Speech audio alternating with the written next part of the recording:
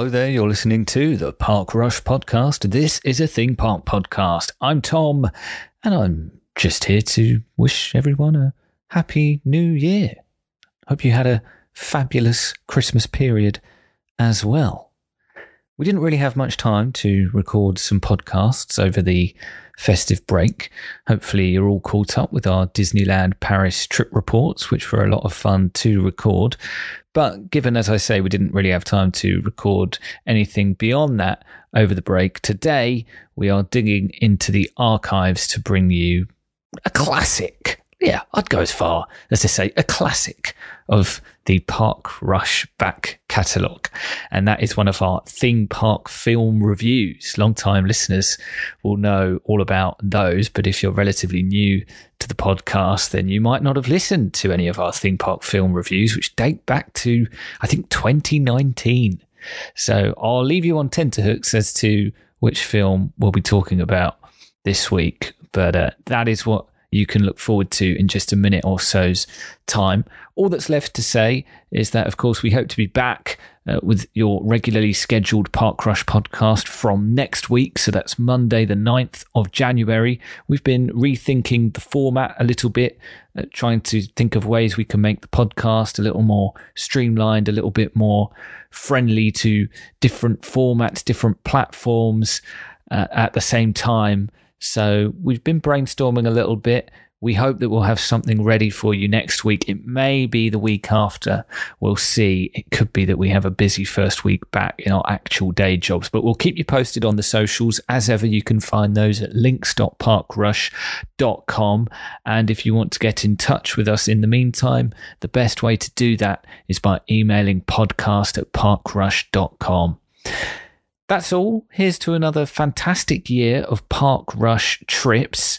Hopefully we'll be able to get off this godforsaken island for some more theme park fun over the course of the next 12 months. But for now, that's me. Enjoy the impending theme park film review from the archive, and we'll catch you hopefully next week with a regularly scheduled podcast. Goodbye.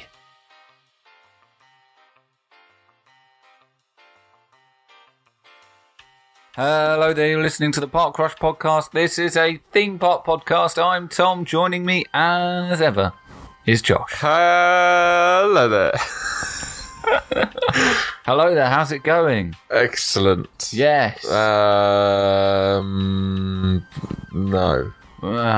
You may be able to tell. It's a theme park film review kind of week, Josh. It sure is, Tom. We committed to this ridiculous idea some months ago. Yeah. And we've stuck to it diligently. And it's gone on longer than I had anticipated because I thought, well, the film we're talking about today, I was unaware of its existence until fairly recently. I thought we were going to be able to stop after the Twilight Zone, Tower of Terror. Yes. The film based on the ride that was based on the TV show. Yes. I thought we were stopping there. But then a wild Mission to Mars appeared. Whoa. Bum, bum, bum. And all of a sudden, we have a film I never knew existed, based on a ride I never knew existed, but was a Disney attraction. Yes. In Tomorrowland. It was. It was a thing. It apparently did inspire this film. Yeah. And so we are contractually obliged. There's not actually a contract, but we are it's all... It's a verbal contract. Verbal contract. Exactly. It's an agreement we gave yes. to our listeners our across the committed globe. Listeners, yes, absolutely. Yeah. Now, the last time we did a theme park film review inspired by Tomorrowland did quite well. It went down a storm. So I'm hoping for similar success with Mission to Mars, which was a Tomorrowland attraction. It was. So can confirm. Yes. As we always like to do, I say that might be putting it a little strongly, as we do when we do theme park film reviews. We start with the history of the attraction that has inspired the film. Yep. Which is what we are going to do again here. So, Mission to Mars. Yes. Please allow me to consult my extensive note. Extensive. He has been typing away. I was typing away while we were watching this film. So just for disclosure, we've just watched the film as of recording for the first time. Your computer already wants to turn off to save energy. It knows that this is a waste of everybody's time. Yeah. It wants us to go and do something better, more productive with our lives. We're not having it, Nope. computer. We're here to stay, to talk about Mission to Mars. Lucky no one's you, going to stop us. fans. No one. Except maybe death. Fans a is a bit sweet, strong. sweet, early, timely death Please. may rob me of this. But anyway, let's get cracking. Mission to Mars. Mission to Mars, Josh, first opened in 1955 as Rocket to the Moon Rocket to the moon. at Disneyland. It was changed to Flight to the Moon in 1967 Rocket a bit strong. and then changed to Mission to Mars in 1975. The reason being that by that stage, humanity, of course, had already been to the moon, Yeah. so there was a little bit less mystique and glamour. Yeah. You know? Boring. Done that. Yeah, why are we doing a ride based on something that we've already done Or for have we? real? We want a form of escapism. Let's Was it change just it. Stanley Kubrick all along? Maybe it was. Maybe it was. Maybe if Stanley Kubrick made this film, it would have been better. I mean, you'd like to think so. Stanley Kubrick, I hear, is pretty good at this whole film directing malarkey. As I. But, hey, Brian De Palma directed Mission to Mars, as we will get to. By the way, though, like, good CV, directed Scarface. Don't know if you've heard of it. Small film. The first Mission Impossible, that's, like, pretty decent. Don't know that franchise. No? No. Fair enough. It's like an indie film, was it? Sorry? Like an indie film. Yeah, basically Indiana Jones, but with a shorter hero. So when it got changed to Mission to Mars in 1975, NASA were apparently involved in the design of the show. So it's part show, part ride. Yes. But I guess the to give the best idea to people who aren't aware of it, of what it was like, it was replaced by the extraterrestrial encounter, which then became Stitch's Great Escape. Yes. At Magic Kingdom, anyway. Yeah. So the Disneyland version was shut, and Just as I will get to, was then never replaced by another ride. But brutal. the show Mission to Mars, you had a pre-show. There was an audio animatronic director called Mr. Johnson who would kind of brief you on the task at hand. I don't know what his first name was. That information was not available to me during my extensive scouring of Wikipedia. So I don't know. It could have been Dwayne Johnson for all I know. Dwayne The Rock Johnson. Yeah. If there's ever a reboot to be done about Mission to Mars, Mission to Mars 2, Return to Mars, or something like that, maybe Dwayne Johnson could take on the role of this Mission to this Mars. director. So you get your briefing from Mr. Johnson, then you get aboard your spacecraft, and much like Extraterrestrial, you're in that sort of circular room, and there are screens, I think, on the ceiling and in front of you, so that you can kind of look out these windows into space as your spacecraft approaches Mars, the seats move and whatnot. Yes, I remember that. Eventually you have an accident of sorts, Oh, no. and are forced to return to Earth. So that's the kind of the setup for the original attraction at Disneyland. And it also came to Magic Kingdom, but it closed at Disneyland in 1992 because of those extraterrestrial plans. Michael Eisner had big ambitions for a new Tomorrowland, but part of the reason they had to scale it back was because apparently the Disneyland Paris project, which was known as Euro Disney back then, It was running into huge debts and spiraling costs. And just that a little. kind of affected some of the plans at the other Disney parks. Absolute chaos building that Disneyland Paris. Was it? Yeah. Oh. Yeah. Are you something of a Disneyland Paris historian? I know some of it. We just talk about Disneyland Paris. It's not any worse. Basically, where they built it wasn't fit for purpose. They had to redo all the lands. Or they should have known how to do that, considering Walt Disney World was built in a swamp. But yeah, it's just spiraling debts, government issues. So that massively changed the plans for New Tomorrowland at Disneyland, and because of that, the Mission to Mars was never Redone. replaced, and is now, and has been for a while now, some sort of pizza place, pizza restaurant. So there we are. Is it called Pizza Planet? Not that I know of. But at Magic Kingdom, it did become the extraterrestrial encounter. It did. Alien and extraterrestrial extraterrestrial. Did you ever do that? I did. Was it scary? It seems like a weird thing to have at a Disney park, certainly Magic Kingdom. It was like dimly lit. There the alien sort of, there's like green lighting as you would sort of imagine Alien to be. In the middle is a glass tube where the alien appears, and then the alien breaks out of the tube. Right. And is meant to be like prowling round. But you're locked in, you've got an over-the-shoulder harness. Yeah. And you can hear like it like breathes on your shoulder. Right. But like but not everyone at once. Yeah. So at different places around the room, so you can hear screams around the room. That's pretty cool. Yeah. It was actually I thought quite cleverly done. It's a weird thing to have at Magic Kingdom, though. I mean, yeah, I think having Alien represented at any Disney park is a little strange because it's a 15, maybe even 18 rated horror film. Yeah, and then even the sequel is a pretty gory action film. Yeah, I mean the first one is also in the Great Movie Ride as well, isn't it? Well, yeah, and even that sequence in the Great Movie Ride was always quite sort of chilling. Yes, exactly. Oh, R.I.P. Great Movie Ride. Yeah. But yeah, even that sequence was quite chilling, I found. You had the Sigourney Weaver up against the wall, looking real scared, and then the alien coming down from the ceiling above you. Yes. The alarm bell ringing and all the sort of red flashing lighting and the smoke effects and stuff. So that was pretty intense for a Disney attraction as well. But it did eventually, back to extraterrestrial now, did eventually become Stitch's Great Escape. Yes. Which was bad. From what I can recall, I did do that one. That is basically the same, but a lot of that. He farts, and it's a lot brighter, so it's not anywhere near as scary. Right, yeah. What is that now? Is that's shut, right? Yeah, so sometimes it's used as a meet and greet for Stitch. Right. Like the opening or the exit to the ride is sometimes used as a meet and greet. Yeah. I believe at Halloween, on Mickey's Not So Scary Halloween, you just basically walk through, and they just hand sweets to you. But the building is pretty much underused. Not used at all. Not used at all as far as I'm aware. That's a shame. They could do something in there, you would have thought. Yeah, I think there were some rumours of some plans coming up, but I don't think anything concrete was placed. Right. Yeah. Well, inevitably they will do a Lilo and Stitch live action remake. Yes. In about 10 years. Maybe that'll be the time to bring it back. Maybe. We'll have to wait and see. One can only hope. Exactly. Or dream.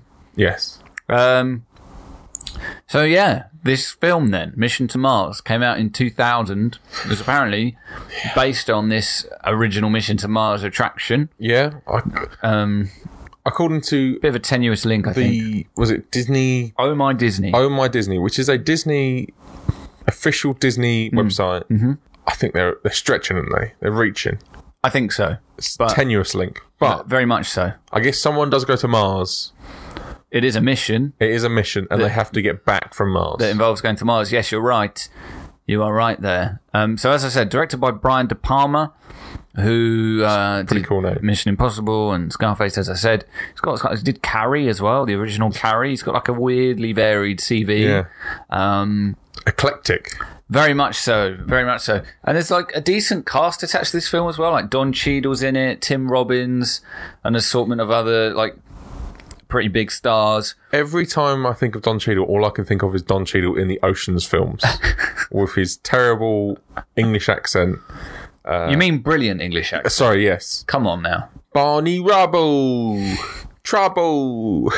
I want to say you've done that impression on this podcast before. And I'm trying to remember the context for it. Unless I've just heard you do it in other contexts so often that now I just think I've heard you do it anywhere and everywhere. I do it all the time. All the time. Because he also then does an impression of an American.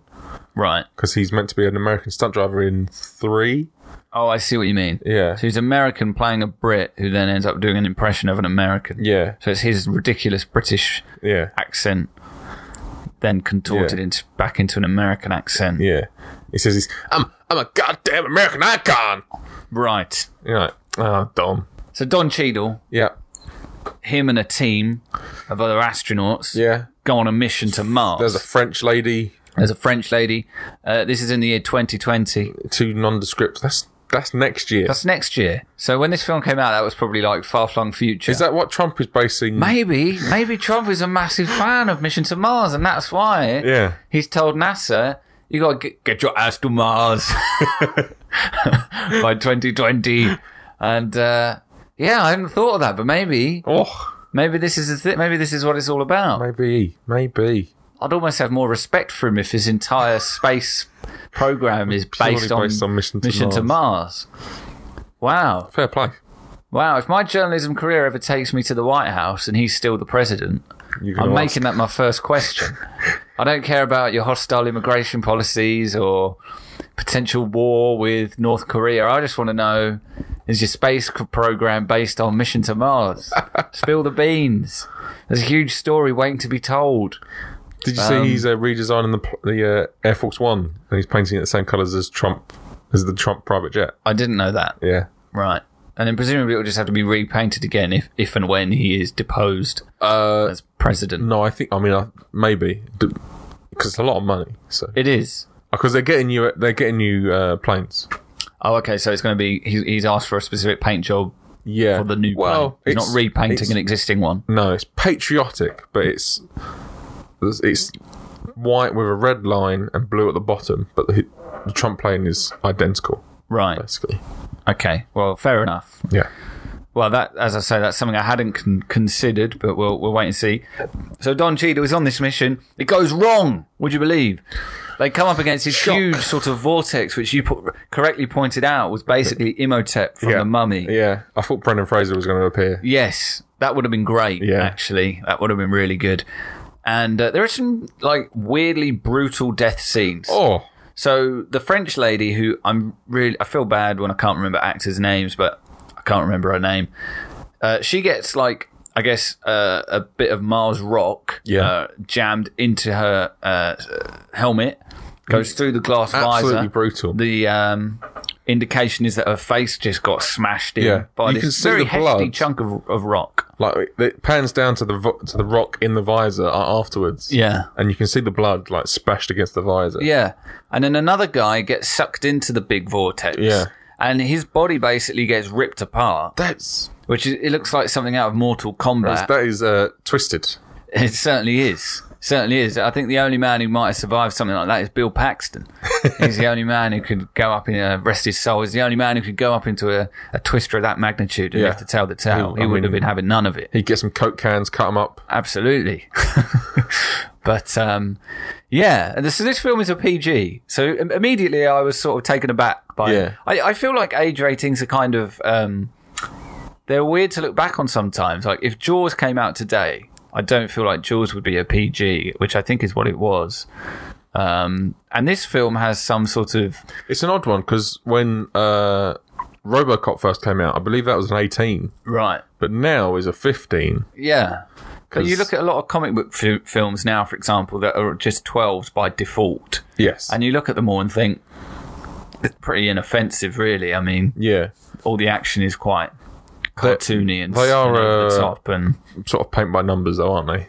I guess so. We need to hit these specific points so that it's exactly a 12A. Yeah, maybe.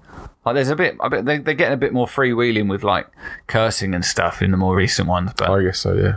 Yeah, for Mission to Mars to be a PG, but have two of the genuinely sort of most shocking death scenes I've seen in a film for quite some time. Yeah. Was wild. The third death scene, though, which comes much later, is also pretty nasty. Yeah, there's a guy it's Tim Robbins, in fact. Yes, he's floating in space. His is it his wife or his partner, whatever. They're separated out in space. She tries to save him with a grapple gun, essentially. Yeah. It's not quite long enough, so eventually he's like, look, we can't just stay here forever, you need to save yourself. So he decides to open his helmet. Yeah. And then his face obviously all freezes up and you get a good view of it, and he basically looks like Oscar Isaac's Apocalypse from X-Men. Yeah. Not in a good way. No. Darth Vader. Yes, there's a slight Darth Vader vibes. Yeah. Also, he looks like the eraser at the end of a pencil. Is maybe what I would say. Wow. But anyway, we've got ahead of ourselves. Yes, sorry. Tim Robbins was part of the rescue team. So Don Cheadle is the only survivor. Yes. Of the vortex. I don't know how he somehow the earth around him buries him. Yeah. And somehow he therefore survives. Well, he's War Machine, isn't it? Well, yeah, exactly. Yeah. He had a suit stowed away. The button and it yeah, exactly. flies in and the guy got shot out the sky by the Vision. Yeah. And survived. Yeah. So true. What is a Mars vortex really? I mean, it's not. Exactly. It's not really. He's a goddamn much. American icon. Exactly. exactly. If anyone can survive it, it's him. Yeah. Bit of Barney. So, yeah, Tim Robbins. Who else gets sent up to save him? Gary Sinise. Yes, who is in Mission Space. Is that right? He's in Mission Space, although he might have been removed now. Right. But, yes. He was, when it opened, in Mission Space. Right, so yeah, that's kind of how this film... Because we were kind of... I'll be honest, Josh, this theme park film review series has exhausted me at points. And I was looking for a way out of this one. It's exhausted me now. I thought, well, man, is this so tenuous that we could get away with not doing it? Even though we've said on, I think, a previous episode that it's on the agenda. And then eventually, I guess we kind of decided that, well, I suppose technically it has been at least partly inspired by this ride. Not only that, but in a weird roundabout way, it seems like some of it has lived on in Mission Space. Yes. Specifically through Gary Sinise or whatever, being in the pre-show to Mission Space. Although, you think he's not in it now? I think they might have removed him. Right. Because they've changed the green side altogether. It's a different storyline. Okay, is that the tamer side? Yes. Yeah. So, both sides were travelling to Mars. Yeah. Now, the green side is just flying around Earth. Oh. So it's a completely different story. Fair enough. And I think, obviously, so they had to re-record the pre-show for that. So they've changed the pre-show for both of them. Right. I think. The disrespect I know. to mad. cut ties to Mission to Mars. Shocking. Did he play the same character? Well, that is... Well, because by the end of this film, okay, let's not get ahead of ourselves once again here. Yes. So they go up, and then basically it becomes... I guess, according to Oh My Disney, right, he is playing a basically identical character. But not the same guy, really. Potentially the same guy. His name is never mentioned in the pre-show. Right. So... Right. We'll circle back around to that, I think. I think we will, yes. So this rescue team, consisting of Tim Robbins, Gary Sinise, various others, go up to try and save. They're sent off to save in another. It's basically Mission to Mars 2 within the same film. Electric You're getting Boogaloo. 2 missions to Mars in the same film. It's quite impressive. There's that guy who really loves value. M&Ms. Yeah, and they're all a bunch of science nerds. I mean, the thing I will say about this film is that it spends a lot of time on the rescue ship with these characters clearly trying to, make them relatable and interesting and likable so that when inevitably they start dying one by one, you kind of feel something for them. Yeah. And I guess the film's biggest failing is that it doesn't do that because visually it can be quite spectacular at times. I mean, the big vortex at the start on Mars genuinely looked impressive, especially for a film that's almost 20 years old. Although what I will say is also that I wonder how much of the special effects budget went on that sequence because there are other visual effects moments later on in the film which don't really hold up that well, including when we do actually meet a Martian. Yes. Right at the end, and she kind of looks like a big bronze teaspoon. It's one of the white people. You think she looks like one of the... Yes, when you said that, I thought, what are you talking about? And then I've since remembered that you're talking about the people that make the clone army on Camino. Yes. With the long necks. Yes. You think she looked a bit like that. And now I'm thinking, yes, she looks like one of the Camino aliens who's been in a tanning salon. Yes, that's what the Martian in Mission to Mars ultimately looks like. But yes, there are some impressive Kaminoans. That would make sense. Yeah, there are some impressive visual moments in Mission to Mars. And towards the end, it gets very 2001. Like there's a big sort of statue of presumably some Martian. It's like a face. The face of a Martian that's kind of like. There's some implication that there was once a sort of grand civilization on Mars. Something went wrong. Presumably something to do with that vortex. Yeah, I mean we don't find out until we're inside. So that's the thing, right? So the vortex. Is a anti-burglar. It's like a burglar system, anti-burglar system to stop people get into the face. It's like Ring. Is that the Amazon thing? Is that what that's called? The Ring doorbell. Yeah. I guess so. It's a very advanced version of that. I guess. One day, not only will you be able to see who's at the door on your Alexa, you'll also be able to summon a whirlwind to blow them away. Is it Addams Family where they press a doorbell and then the floor dropped from underneath them and they fell into the... Right. It's like that. Okay. Yeah. Fair enough. So that's what that is. Yes. But all the Martians leave Mars, Yes. bar one, who are surviving members of the rescue crew eventually meet. But before that, they do find Don Cheadle. Yes. Don Cheadle has gone all raving loony. He's a bit... They discover, like a camp, essentially, that someone has set up and is growing food and plants and stuff. And Imagine... basically the Martian. The Martian, yeah. But Matt Damon's in there. It's not Matt Damon in there. It's Don Cheadle. Matt and Don hanging out. Oh, yeah, Matt Damon. We didn't watch through the end of the credits. Maybe there was a post-credit scene. Danny Ocean's off getting... Maybe there was a post-credit scene hinting at the Martian being... Because The Martian's based on a book. When did the book come out? Was it before Oh, I don't know. Mission to Mars or after? I'm just really excited for this new Ocean's 14 film. It sounds like a corker. It certainly does. Brad Pitt's going to be there. Don Cheadle, he's grown his hair out. He's got a beard. He's going a bit grey. He's a bit mad. Yeah. He nearly kills Gary Sinise with his hammer or whatever it is that he's got. Pick. That was it. But eventually he comes to his senses and they start to sort of think, right, how are we going to get out of this situation? He can't quite believe that Gary Sinise and the guys have come to save him. No. He thinks he was going to be abandoned because he'd been there for about, I think it's like a time jump of about 14 months or something like that. Yeah, something like that. So they've been separated for quite some time. He has no connection with the outside world. No.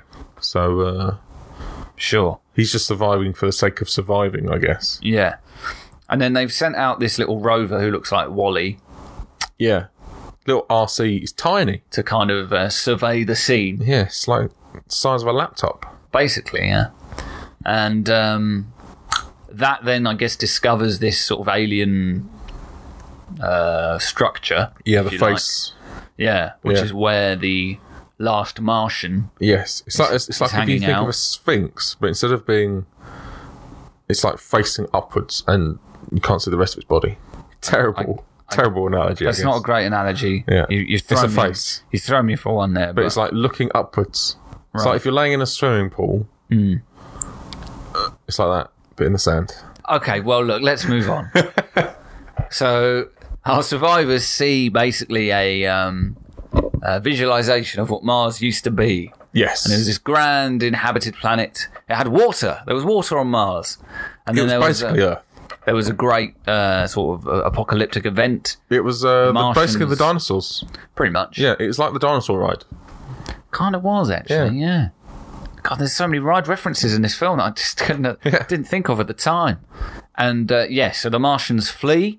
They go off to find a new home in the Milky Way somewhere. Yeah. And then there's this last Martian who... It's a bit unclear. I wasn't sure. Is he actually there? Is it a Martian that has stayed behind? Or is it like an AI Martian? The impression I got was that it's an alien that stayed behind. Right. Yeah. Fair enough. Maybe that is the case. But it might have been an AI. Because it also might have been... Because that same alien seemed to send DNA back to Earth. Yeah. In the hope, basically, that one day they could inhabit Mars. I guess re-inhabit Mars and restore it to its former glory. It was like, where we're trying to send people to Earth, they were like, well, Earth can sustain life, so we'll send DNA there. Yeah. And that is how life occurred on Earth, is what they're trying to say. Yeah. And then the Martian's like, one of you lads can come with if you want. Yeah. And Gary Sinise is like, yeah, I'll come. Yeah, my wife's dead.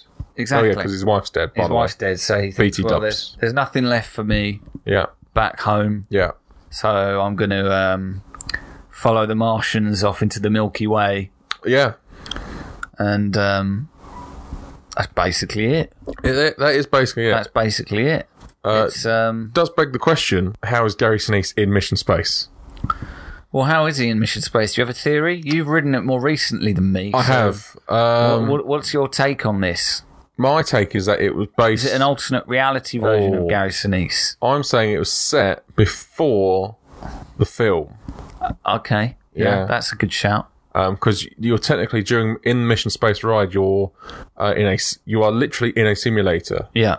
You're not actually going to Mars. No. Like, that's part of the storyline. So it's like you're getting prepared to go on up with Don Cheadle, basically. Yeah. Obviously, you don't get picked. It's a shame. But then stuff goes wrong. and then now Gary Sinise has to go save them. Obviously, Gary Sinise is no longer with us. He's gone to the Milky Way somewhere, which is why they had to reshoot the pre-show. Ah, yeah, okay, yeah, I can totally buy that theory. Yeah, great. So who's in the new pre-show then? Some guy I've never seen. Oh, that's a shame. Yeah, that's Matt Damon. Well, that's Mission to Mars. Yeah. What did you think? Not great. It was just, yes, at times visually spectacular, although very evocative of 2001. Super. And in a way that... kind of similar story beats. Yeah. It was... I could appreciate a sci-fi film that isn't all sort of crash bang wallop. We're going to fight aliens. We're exploring uncharted worlds and all that stuff. It wanted to be relatively grounded, I think. But like I said earlier, I just feel like for this film to work, you really needed more interesting characters. Yeah, I think so. They were all very two-dimensional to me. Some of the dialogue was just awful. And basically the scenes on which you are getting to know them, whether that's at the very beginning where you see them all back on Earth, enjoying a party, or when they are bonding before the whirlwind, or when they're bonding on the rescue ship, or whenever it might be. Yeah. Throughout the course of the film, none of those scenes really did a lot for me. So beyond the shock value of the nature of the deaths, which, as we've said, were almost unbelievably brutal, they didn't really affect me in a great way. It's bizarre how serious them deaths are, because they are, well, not serious, I guess, but graphic. Because compared to the rest of the film, I think the film generally has a reasonably positive sort of vibe and message that it wants to explore shit. Conduct. Yeah. It's quite wholesome. I don't think it's a cynical film at all. But, yeah, those death scenes do sort of feel quite out of place. They're not really poignant, I would say. They're shocking in a way that doesn't really jive with the rest of it. That's why they're shocking. But even the scene where the death has a bit more build-up, Tim Robbins' death, him saying goodbye to his partner, even that, I almost feel like was undermined a little bit by showing Tim Robbins' face in being all like buggered up and frozen and horrible. You almost feel like, I mean, at the I don't time, need to see that. At the him time, floating off into space, there's a nice wide shot. At the time, you didn't think they were going to show it, and you went, bottled it. Yeah, well, I did. Like, there's a sick part of all of us, Josh, and the sick, twisted side of me was like, I want to see this nasty face. But you've regrouped. But now I've thought over it, and I'm thinking, actually, no, maybe I didn't need to see that. And there was a nice wide shot of her, of the two of them, the distance between them growing greater, and the grapple hook thing that she'd shot out, floating back towards her, and it hadn't been long enough to reach him. And I thought, that's a nice panning shot, nice swelling music. Leave it there, it's fine. And then it pans back, and as I say, you look like an eraser. Full facial. Yeah, just full on face. Look at this man, he's the end of a pencil. Oh, God! And I thought that was a little, I'm not sure about that. So I thought, the overall tone was a little bit undermined by the nature of the deaths, which didn't feel all that earned to me, really. But it was okay. It was by no means atrocious. I'm not going to tell anyone that they should go and watch it. I think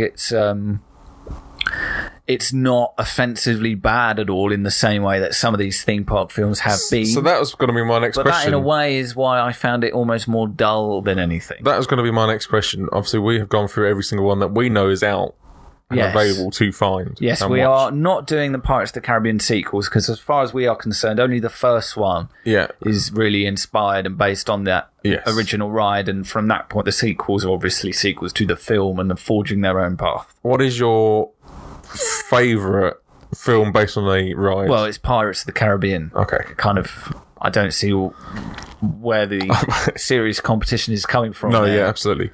What is your worst? Well, I think worst has got to be... I don't know. It's hard. So let's just do a quick recap, because as you say, that's what I thought. I was like, the best is going to be pretty easy. Well, this is the last one we're going to be doing for a while, because as you say, this is the last one that we are aware of that exists. Yeah. We await with bated breath the Jungle Cruise, which unfortunately is not due for release until 2020. No. We are, I think, we are deliberating whether Mr. Johnson in it. With Mr. Johnson, absolutely. Does Wonder Park, which released earlier this year, does that qualify for this? It's not quite in the same spirit of what we were going for, which were movies based on theme park rides. Email us and let us know whether that counts. Maybe you should let us know if Wonder Park counts, which is a film about a theme park at rather than a film about a thing that was once a theme park. But the worst of the bunch, I guess objectively speaking, it's got to be the Country Bears, but I can't deny that I was entertained at points. Okay, yeah. So if I think of the perfect combination of I thought this was really bad and I wasn't particularly entertained, it's probably the Tower of Terror. It's understandable. I mean, the Haunted Mansion is also bad, but I have some sort of weird nostalgia for it because I saw it at the cinema, and there are moments in it that I can appreciate as a fan of the ride. I like the but the Tower of Terror really doesn't do much for me at all. The quartet out in the graveyard I appreciate in Haunted Mansion. Sure. I have a certain appreciation for Tower of Terror in a way, because there's I guess family history there with that film. I guess there was a time when we came off Tower of Terror and Mum was like, I want to buy the film because I know there's a film, and then we're like, where's the film? Do you have it anywhere in the shop? At the Tower of Terror shop, and they were like, what film? I mean, I remember seeing it in the Tower of Terror shop. This was in years gone by, and it's obscenely priced. Yeah, so the film came out in 97. We went in 98. So, and it was a straight to TV movie. So, right, probably wasn't a thing. Were DVDs even a thing back then? No, it would have been VHS, and they wouldn't. And I don't think they really put out TV movies in America, particularly. Maybe not. Maybe not. Because one of my favourite things, just thinking about DVD releases, in our sort of pre-film research going into Mission to Mars, I looked it up on IMDb just to look at the user reviews. It hadn't reviewed well on Metacritic and Rotten Tomatoes. It's in the low 30s, I think, on both websites. User review-wise, on IMDb, it's done a little better. I think it's in the mid-5 range. And there was one review that said, it's visually spectacular. You simply must watch it in widescreen on DVD. Don't compromise. And it's from like 2002. And it's like, oh yeah, widescreen DVDs were once the peak of home entertainment. I remember widescreen VHS. Really? Was that a thing? That was a thing. Wow. Yeah. Because I have I don't know if I still have it, but I had Star Wars Episode 1, The Phantom Menace on widescreen. I had the original Star Wars movies, but the re-releases on VHS. Oh yeah, no, we had the original, but I had the Phantom Menace in widescreen. Did I have the Phantom Menace on VHS? Maybe I did. What's the first DVD that you owned? I think mine was so how it came into my possession, a bit strange. So my grandparents had a DVD player before we did. Yeah. I believe my uncle, so their son, bought one for them one Christmas. This probably was maybe 99, 2000, something like that. Yeah. One of the DVDs that he got them to go with it was the Matthew Broderick Godzilla, which they would then give to me. Wow. So I think that was the first DVD that I owned. I would have been like 6 or 7. Well, because I would say liked that film when I was a child. DVD player quite late, I guess. I was still rocking VHS for a while. Right. So I had the first Harry Potter on videotape. Okay. But subsequent ones on DVD. Right. Was that too late? My aunt got me the first Harry Potter on some pirated DVD because she lives and works in Hong Kong. Of course. And came back one Christmas with this, like, my nan had been out there to see her as well. So for Christmas from the two of them, I think they both thought they were being really generous, but I got some blatantly illegal version of Harry Potter and the Sorcerer's Stone with a terrible cover that looks like it had been printed off some porn parody website. Excellent. And like the printer was clearly low on ink as well because it was all washed out and horrible. And then this really fake bootleg iPod. Brilliant. My nan clearly thought was, I've got my grandson an iPod, and it was like 2002. So it was like, these are like fresh. A big deal, yeah. Wow. And yeah, it wasn't really an iPod at all. So that was, anyway. I had this. Wildly off topic. I had the first Shrek on video. I'm pretty sure. Shrek, yeah, Shrek was good, wasn't it? And like I said, Phantom Menace on video. But then Clone Wars I had on... Well, Attack of the Clones I had on DVD. Well, I mean, a film of that quality simply demands widescreen DVD viewing. I really liked Attack of the Clones at the time because I liked the big war at the end. Right. Because I like the clones going into battle. Yeah. Yeah, I guess I bought Black Hawk Down on 4K Blu-ray. It's the first 4K Blu-ray I've bought, so... Fair enough. Understandable. Sums up my life. Understandable. Well, that's going to do it for Mission to Mars. And for the time being, the Theme Park Film Review Series. Yes. Thanks for tuning in to these episodes over the last few months. Hope you've enjoyed them. Hope you don't find yourself ever watching most of these films. But if you do, you can, of course, let us know what you think of them. Please. Podcast@parkrush.com. Or you can tweet the two of us at TEAkers for myself. Josh, you are... WOPR_Josh. Excellent. Catch me out every time we do that now. You can also find us on Instagram. It's at Parkrush Podcast. You can find every episode at parkrush.com. There's also, if you head over there, a Theme Park Film Review playlist. So if you have missed any of our Theme Park Film Reviews, there's a handy playlist there where you can catch up on the 6 or 7 or so that we have now done. And as I say, episode 8, Jungle Cruise, to come sometime in 2020, whenever that film comes out. Exciting times. And I think that'll just about do it. You can, of course, subscribe as well on your favourite podcasting app if you would rather do that. So Apple, Spotify, Google, etc. Thanks very much for listening. We'll be back next week with another episode of the Park Rush Podcast. Until then, take it easy. Bye-bye. Goodbye.